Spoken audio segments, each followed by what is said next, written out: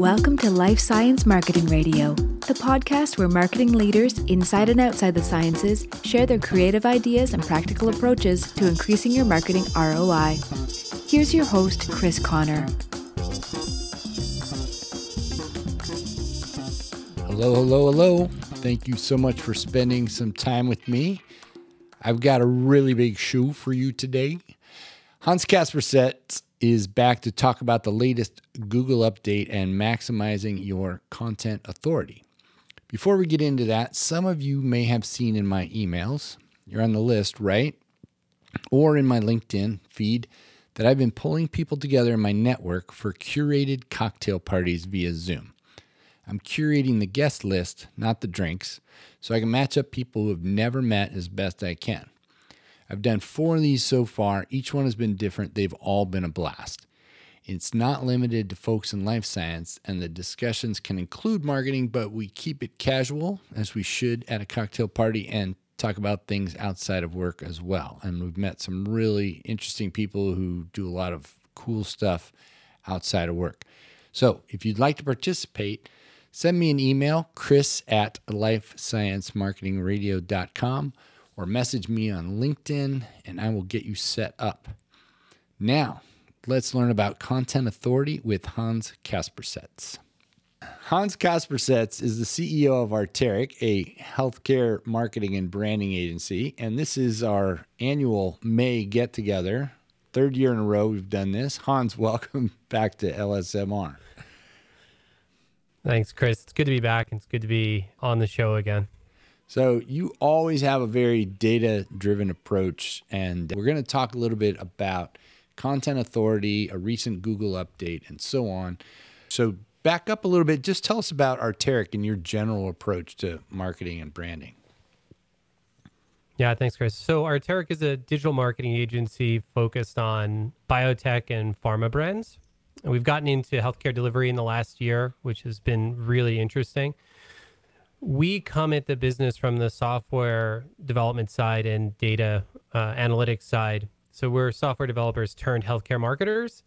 And so whenever we look at a communications challenge, we think about how can we apply software to this problem to be more effective, to engage a broader audience and to generate better results for our clients, more revenue. And, we've been really fortunate. We've helped our clients earn $110 billion in revenue in the last 8 years.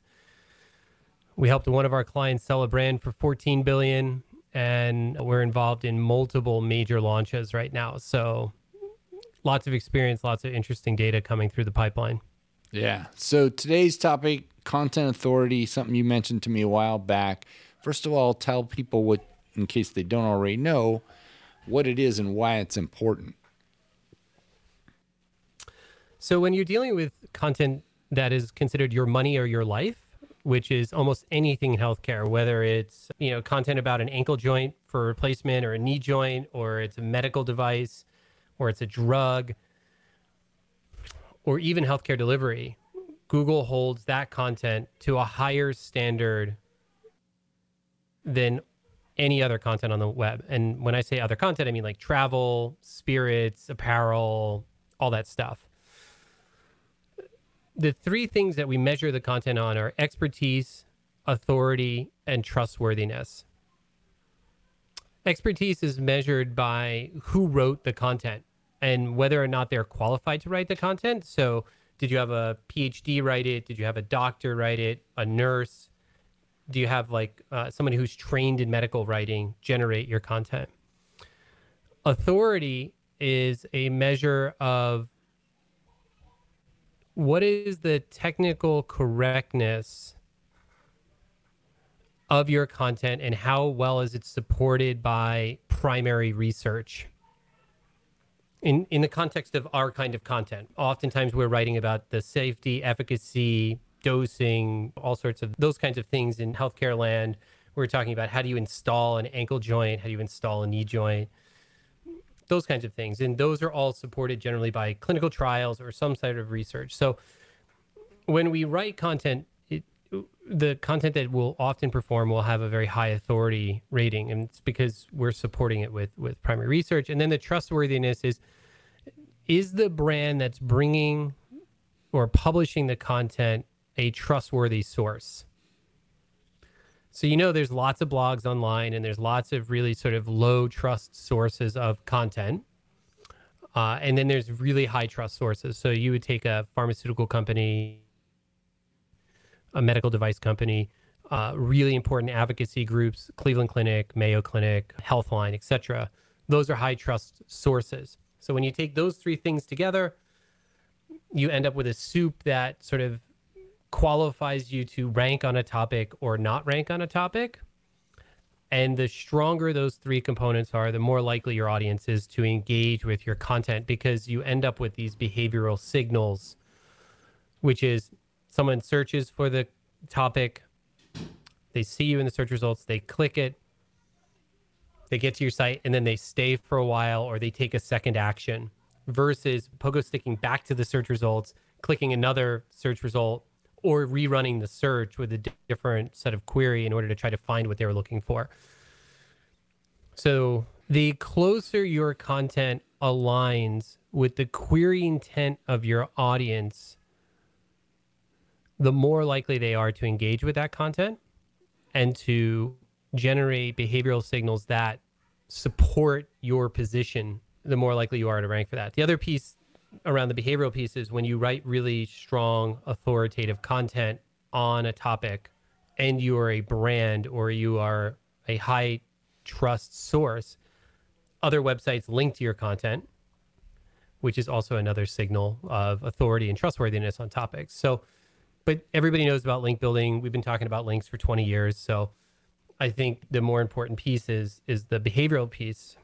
And the reason that's more important is last year we had an update called the BERT update, which was a natural language processing update in the Google algorithm that does a much better job of identifying the meaning of what you're searching for and the intent behind what you're searching than what they were doing previous to that. So historically, like deep in the way back, we looked at just the keywords that were in your search, like aspirin cost. Then Google started to string together what you were asking. So what's the cost of aspirin?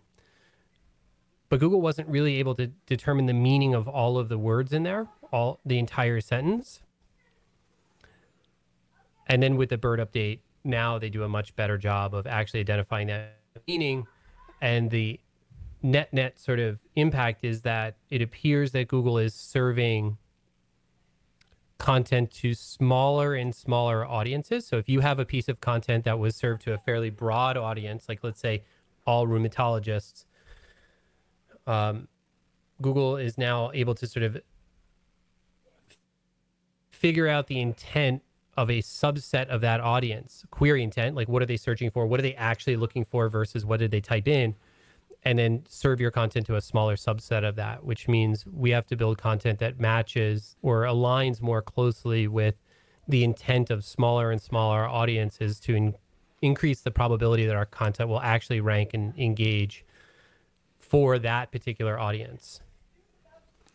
Yeah, so I have a number of questions. One is just sort of a curious technical question about how they get to the update and the natural language programming. There's two parts. First is there's more and more content generated all the time, which strengthens the meaning of certain pieces of certain topics. So as we write about a novel target for a drug, we introduce the topic to Google, then we start to collate all of the primary research that supports our position on that topic, and the algorithm is actually learning from what we've written and how we've cited other pieces of work. So we build a view of a topic that Google then consumes. And over time, that view gets stronger as other players in the market continue to generate content on that. And whether it's scholarly work, whether it's the advocacy organizations, whether it's the sort of medical education, like Medscapes of the world, or the Walters Kluwer of the world generating tons of journal articles, those generate more knowledge and more context. And so Google's understanding of topics improves over time. Now, the other part of this is how people interact with the content, and the way a large audience interacts with a small topic of content teaches the algorithm quite a lot about the meaning of the content and what is more relevant to this or that. And then, of course, there's the final piece, which is there's this curious thing. 15% of all queries typed into Google are absolutely new to Google each year. So Google's never seen that combination of words before. So there's always this fresh thing that's happening where Google has to figure out, well, what does this new query mean, right? So what happens? You type in the query. If Google doesn't quite understand it, it gives you a search result that has a variety of different kinds of elements to it. Maybe some scholarly work, maybe some people also asked, maybe a knowledge box, maybe a featured snippet, and then like 10 different kinds of websites. And then it watches to see what people click on. And then over time, the accumulation of clicks starts to reorder what is returned in the search result as Google understands what the nature of that query is. And what is the nature of that query for that audience? So a great example is in pharma websites now, we actually use rich markup schema that has an audience tag. So we're able in the rich markup to specify that this content is for rheumatologists, dermatologists, nurses, neurologists, patients, caregivers, healthcare providers. I mean, it can be pretty broad or it can be super specific because we want to train Google on who this content is for so that we get them, because nobody needs lots and lots of clicks if those people don't engage. Right. It's just wasteful, right? It just makes all your stats look terrible and it doesn't actually help your clients, your brand, or revenue. So we want to get the right piece of content to the right audience. So there's also another piece of markup we're using, which is similar. So if we generate a piece of content, we can actually go out into the market and find other pieces of content that are like it, that already are performing well, and then say this piece of content is similar to that piece of content. And those are just two ways of training the algorithm. Now, we don't work in sneakers and we're not dealing with Coca-Cola, right? So, or Frito-Lay. So we're not dealing with these brands that have giant mass audiences. We're dealing with oncologists, neurologists, dermatologists, rheumatologists, gastroenterologists, right? So our audiences are relatively small and we can have quite a lot of influence over the content that they see based on these techniques. So my other question was honestly around anti-vax sorts of things. Like, how do we overcome, because obviously that stuff gets a lot of traffic. Now it's a different audience and they're built probably differently, but is there a way to get better information to a broader population? And maybe this question isn't even relevant to this specific conversation, but it popped into my head because it's obviously hot right now. If I could solve this problem, I wouldn't have to do this show. Yeah. But you'd still want to. Seriously, I would, because I like you, Chris, and we have great conversations. But in all seriousness, I don't believe that we can influence the behavior of the algorithm in a way that is meaningful with this topic. This is something that has to be solved by Google and by Facebook, by Instagram, by Reddit, by TikTok at the algorithmic level, because there are reinforcing mechanisms and self-learning mechanisms within the algorithms that are enabling content that takes advantage of momentum in the market, right, that we can't change, right? So you and I talked about, like, 2 years ago, how do we help brands overcome and prepare for the news cycle? Yeah. If you remember, we were like, oh yeah, like brand A has this huge news making event. They launch the content, they trigger the news making event, and then all of a sudden they lose complete control over it. all of the anti-vaxxing stuff and the political stuff has the same viral effect. Like, there's no way for a pharma brand who's a white hat, who has to play within the rules, to overcome 3 million people's worth of behavior. The signal is too strong. We can't win there, right? Unless we're super narrow, we spend a ton of money on media, and we have a really clear objective. So I really believe that Facebook, Google, all of the media outlets have to solve this problem in the long run. And they have a real strong incentive to do it. It's really bad for the world, period, to have fundamentally bad information circulating and influencing the population. I mean, just think about it. People who don't vaccinate their kids are creating a lot of risk. Yeah. I have to be really careful here. Yeah, I got you. I got you. All right. So let's go back and tell me a little bit more about, so obviously you guys are using markup, and that's not something that's just available to you. You guys are just being smart about using it, right? And there are things that if people are creating their own content should be incorporating perhaps that they don't really normally think about.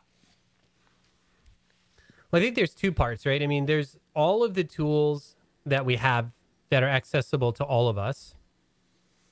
And then there's how do you use the tools, right? So if I'm a plumber, I don't get paid to turn the wrench. I get paid to know which wrench on which pipe, when to turn it, and how to turn it, right? So in the web, I'm a plumber, right? I mean, Arteric is just a really expensive plumber. So the things that we do that are different that I think are interesting is, first of all, we do two things. We do something called thematic analysis, and then we do content analytics, right? Thematic analysis is when we take very large sets of search data, we run it through our own machine learning tools in order to identify all of the patterns that exist within a large set of search data to figure out specifically how people are searching. Most agencies only look at the data that comes from AdWords or from SEMrush or from some keyword planning tool, which is an abstracted representation of what's really happening in the world. It's a simplified representation. So it's like keyword, competitiveness, cost per click, and the volume on it. But that doesn't tell you the specific structure of the sentences and questions and queries that people are actually searching for. And so what we do is our tool actually does that. I mean, we aggregate this, like earlier in 2019, we looked at 750,000 searches that AstraZeneca got in order to identify how oncologists were searching for this particular therapy, which I'm not going to mention. And we learned really interesting things about the relationship between the structure of language that oncologists use and then how the brand had been writing their content. So that's the first piece. What is the intent and structure of the way people actually search for your brand? And how do they write about it? Then the second piece is something which is content analytics, where we wrote a word embedding and co-occurrence analysis engine that will actually go out, scrape an arbitrary number of websites or web pages, consume all of that content, build a universe of content, and then give us a mathematical representation of the strength of the relationship between each of the websites and any topic within those websites, and what are the relationships between the topics within those websites. And so essentially what we were trying to do is replicate a small part of the Google algorithm in order to get away from this content is sexy sort of perspective on writing content to the mathematical representation of that content. What's the likelihood that any piece of content is going to match the query intent of our audience on a mathematical basis versus on a objective, well, this sort of looks like that. And that tool has been really useful because historically it was extraordinarily time consuming for us to sit down and say, read all of Humira.com or read all of Rubraca.com or read all of like a 600 page website on a topic. Now we can point our crawler at it, crawl the content, consume the content, and then pick out the meaning within that content and the relative strength between the different websites in that universe. And then we can look at the thematic analysis that comes out of our LGF tool. And then we can start to bridge that gap and decide, well, what do we need to be writing about in order to match the intent of the audience? And I think that's a little bit different because oftentimes our brands used to say, well, we want to write about this thing, so go do the keyword research and figure out where the traffic is, and so that we can just write about what we care about. And what we're suggesting is within the area that you should be you want to write about, let's go figure out what your audience cares about first. Yay. Let's go look at what your competitors are writing about. Let's look at the gap, and then let's fill that gap with content that is measurably better than what your competitors are doing. And that falls under sort of the moniker of lexical analysis. And we found it to be hugely powerful in generating results for our clients in, both in the disease state education space and in the branded drug space. So it's been really cool. And we started out by doing that just with websites. And then we ran into some topics, particularly in schizophrenia, where there were no disease state education websites. There was nobody to compare to. So then we started feeding in journal articles and scholarly works into it, and then extracting the language from those and matching it up against the themes that we saw in search. And then we were building disease state education content that way, which was super exciting as well. So all of this comes down to what you open this thing up with, full circle, is how do we build content that drives engagement and drives results for our client? How do we build content that's more authoritative on topic and richer and more holistic and fills the gaps in the current content landscape?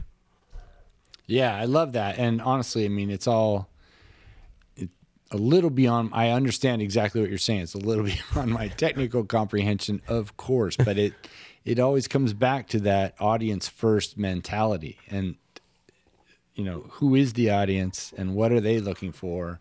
And as you say, what has nobody else covered? What space in there can you own, right? Yeah, who do we want to talk to? What do we got to say? And when do we need to get it to them? Yeah, so you pretty much answered all the other questions on my list that I had. So in that little conversation, what did I not ask you because I don't know enough to ask about? I'll talk about the only thing I get frustrated with is the slowness of pharma sometimes. And in order to take advantage of this stuff, you need to plan for a couple of content updates a year, not just one or two, because if you're only doing one or two content updates a year, you don't have enough opportunity to establish a hypothesis about how your content is going to perform, build and launch that content, and then come back to it and enhance it and optimize it to perform better. And it really, with the cycle of algorithmic updates from Google, with the progression of the way the people consume content, I think there's a lot of opportunity to engage in a much richer way. And I think that,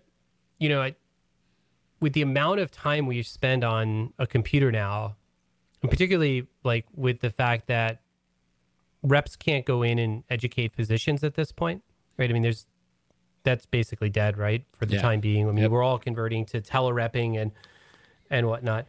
We need to look at ways to accelerate the content life cycle so that we're able to address unmet needs in our specific audiences faster. And so that means how do we take some of the cost out of each content cycle so that we can do more content cycles? And how do we do a better job measuring the performance of each content cycle so that we can go back to management and leadership and get more money to do, more content? Right. Yeah. This fits, really well with last week's guest, who is a common friend of yours and mine, Frank Dolan, where we talked a little bit about, the need to accelerate and be more innovative in not how we develop products, but how we bring them to market and how we do things in this industry. And, it goes beyond pharma. It goes all the way down to all the basic research in life science and how hard it is to create content at a reasonable pace and optimize it. It's usually, get it done, get it out, move on, right? And so this has been really, really inspiring and helpful and educational as always. So Hans Kaspersetz, thank you so much. I'm going to put a link, of course, to Authoritative in the show notes. Anywhere else I should link? Any other resources you want to point at?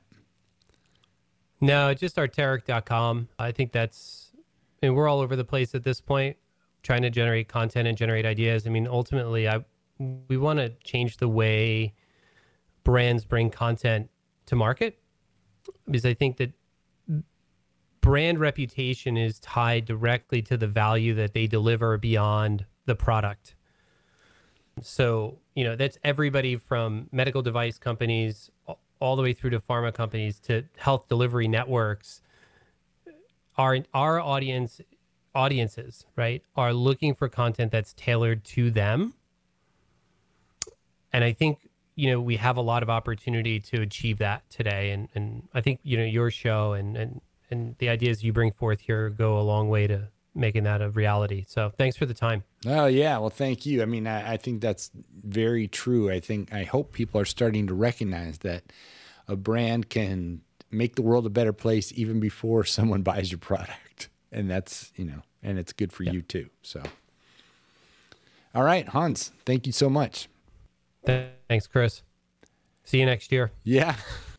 Hey, if that data-driven approach to content authority sounds like it might be helpful, you should definitely ask Hans for a demo. It will be worthwhile, I'm sure. I promise you're going to learn something fascinating regardless. And don't forget, I would love to meet you, talk to you, reconnect with you at a curated cocktail party. Email me, chris@lifesciencemarketingradio.com, or message me on LinkedIn. And you know what comes next. Say it with me. If you like the show, there are 2 people that that would also like the show. Please tell them about it. I really appreciate it. And I will talk to you again in a couple weeks. Bye-bye.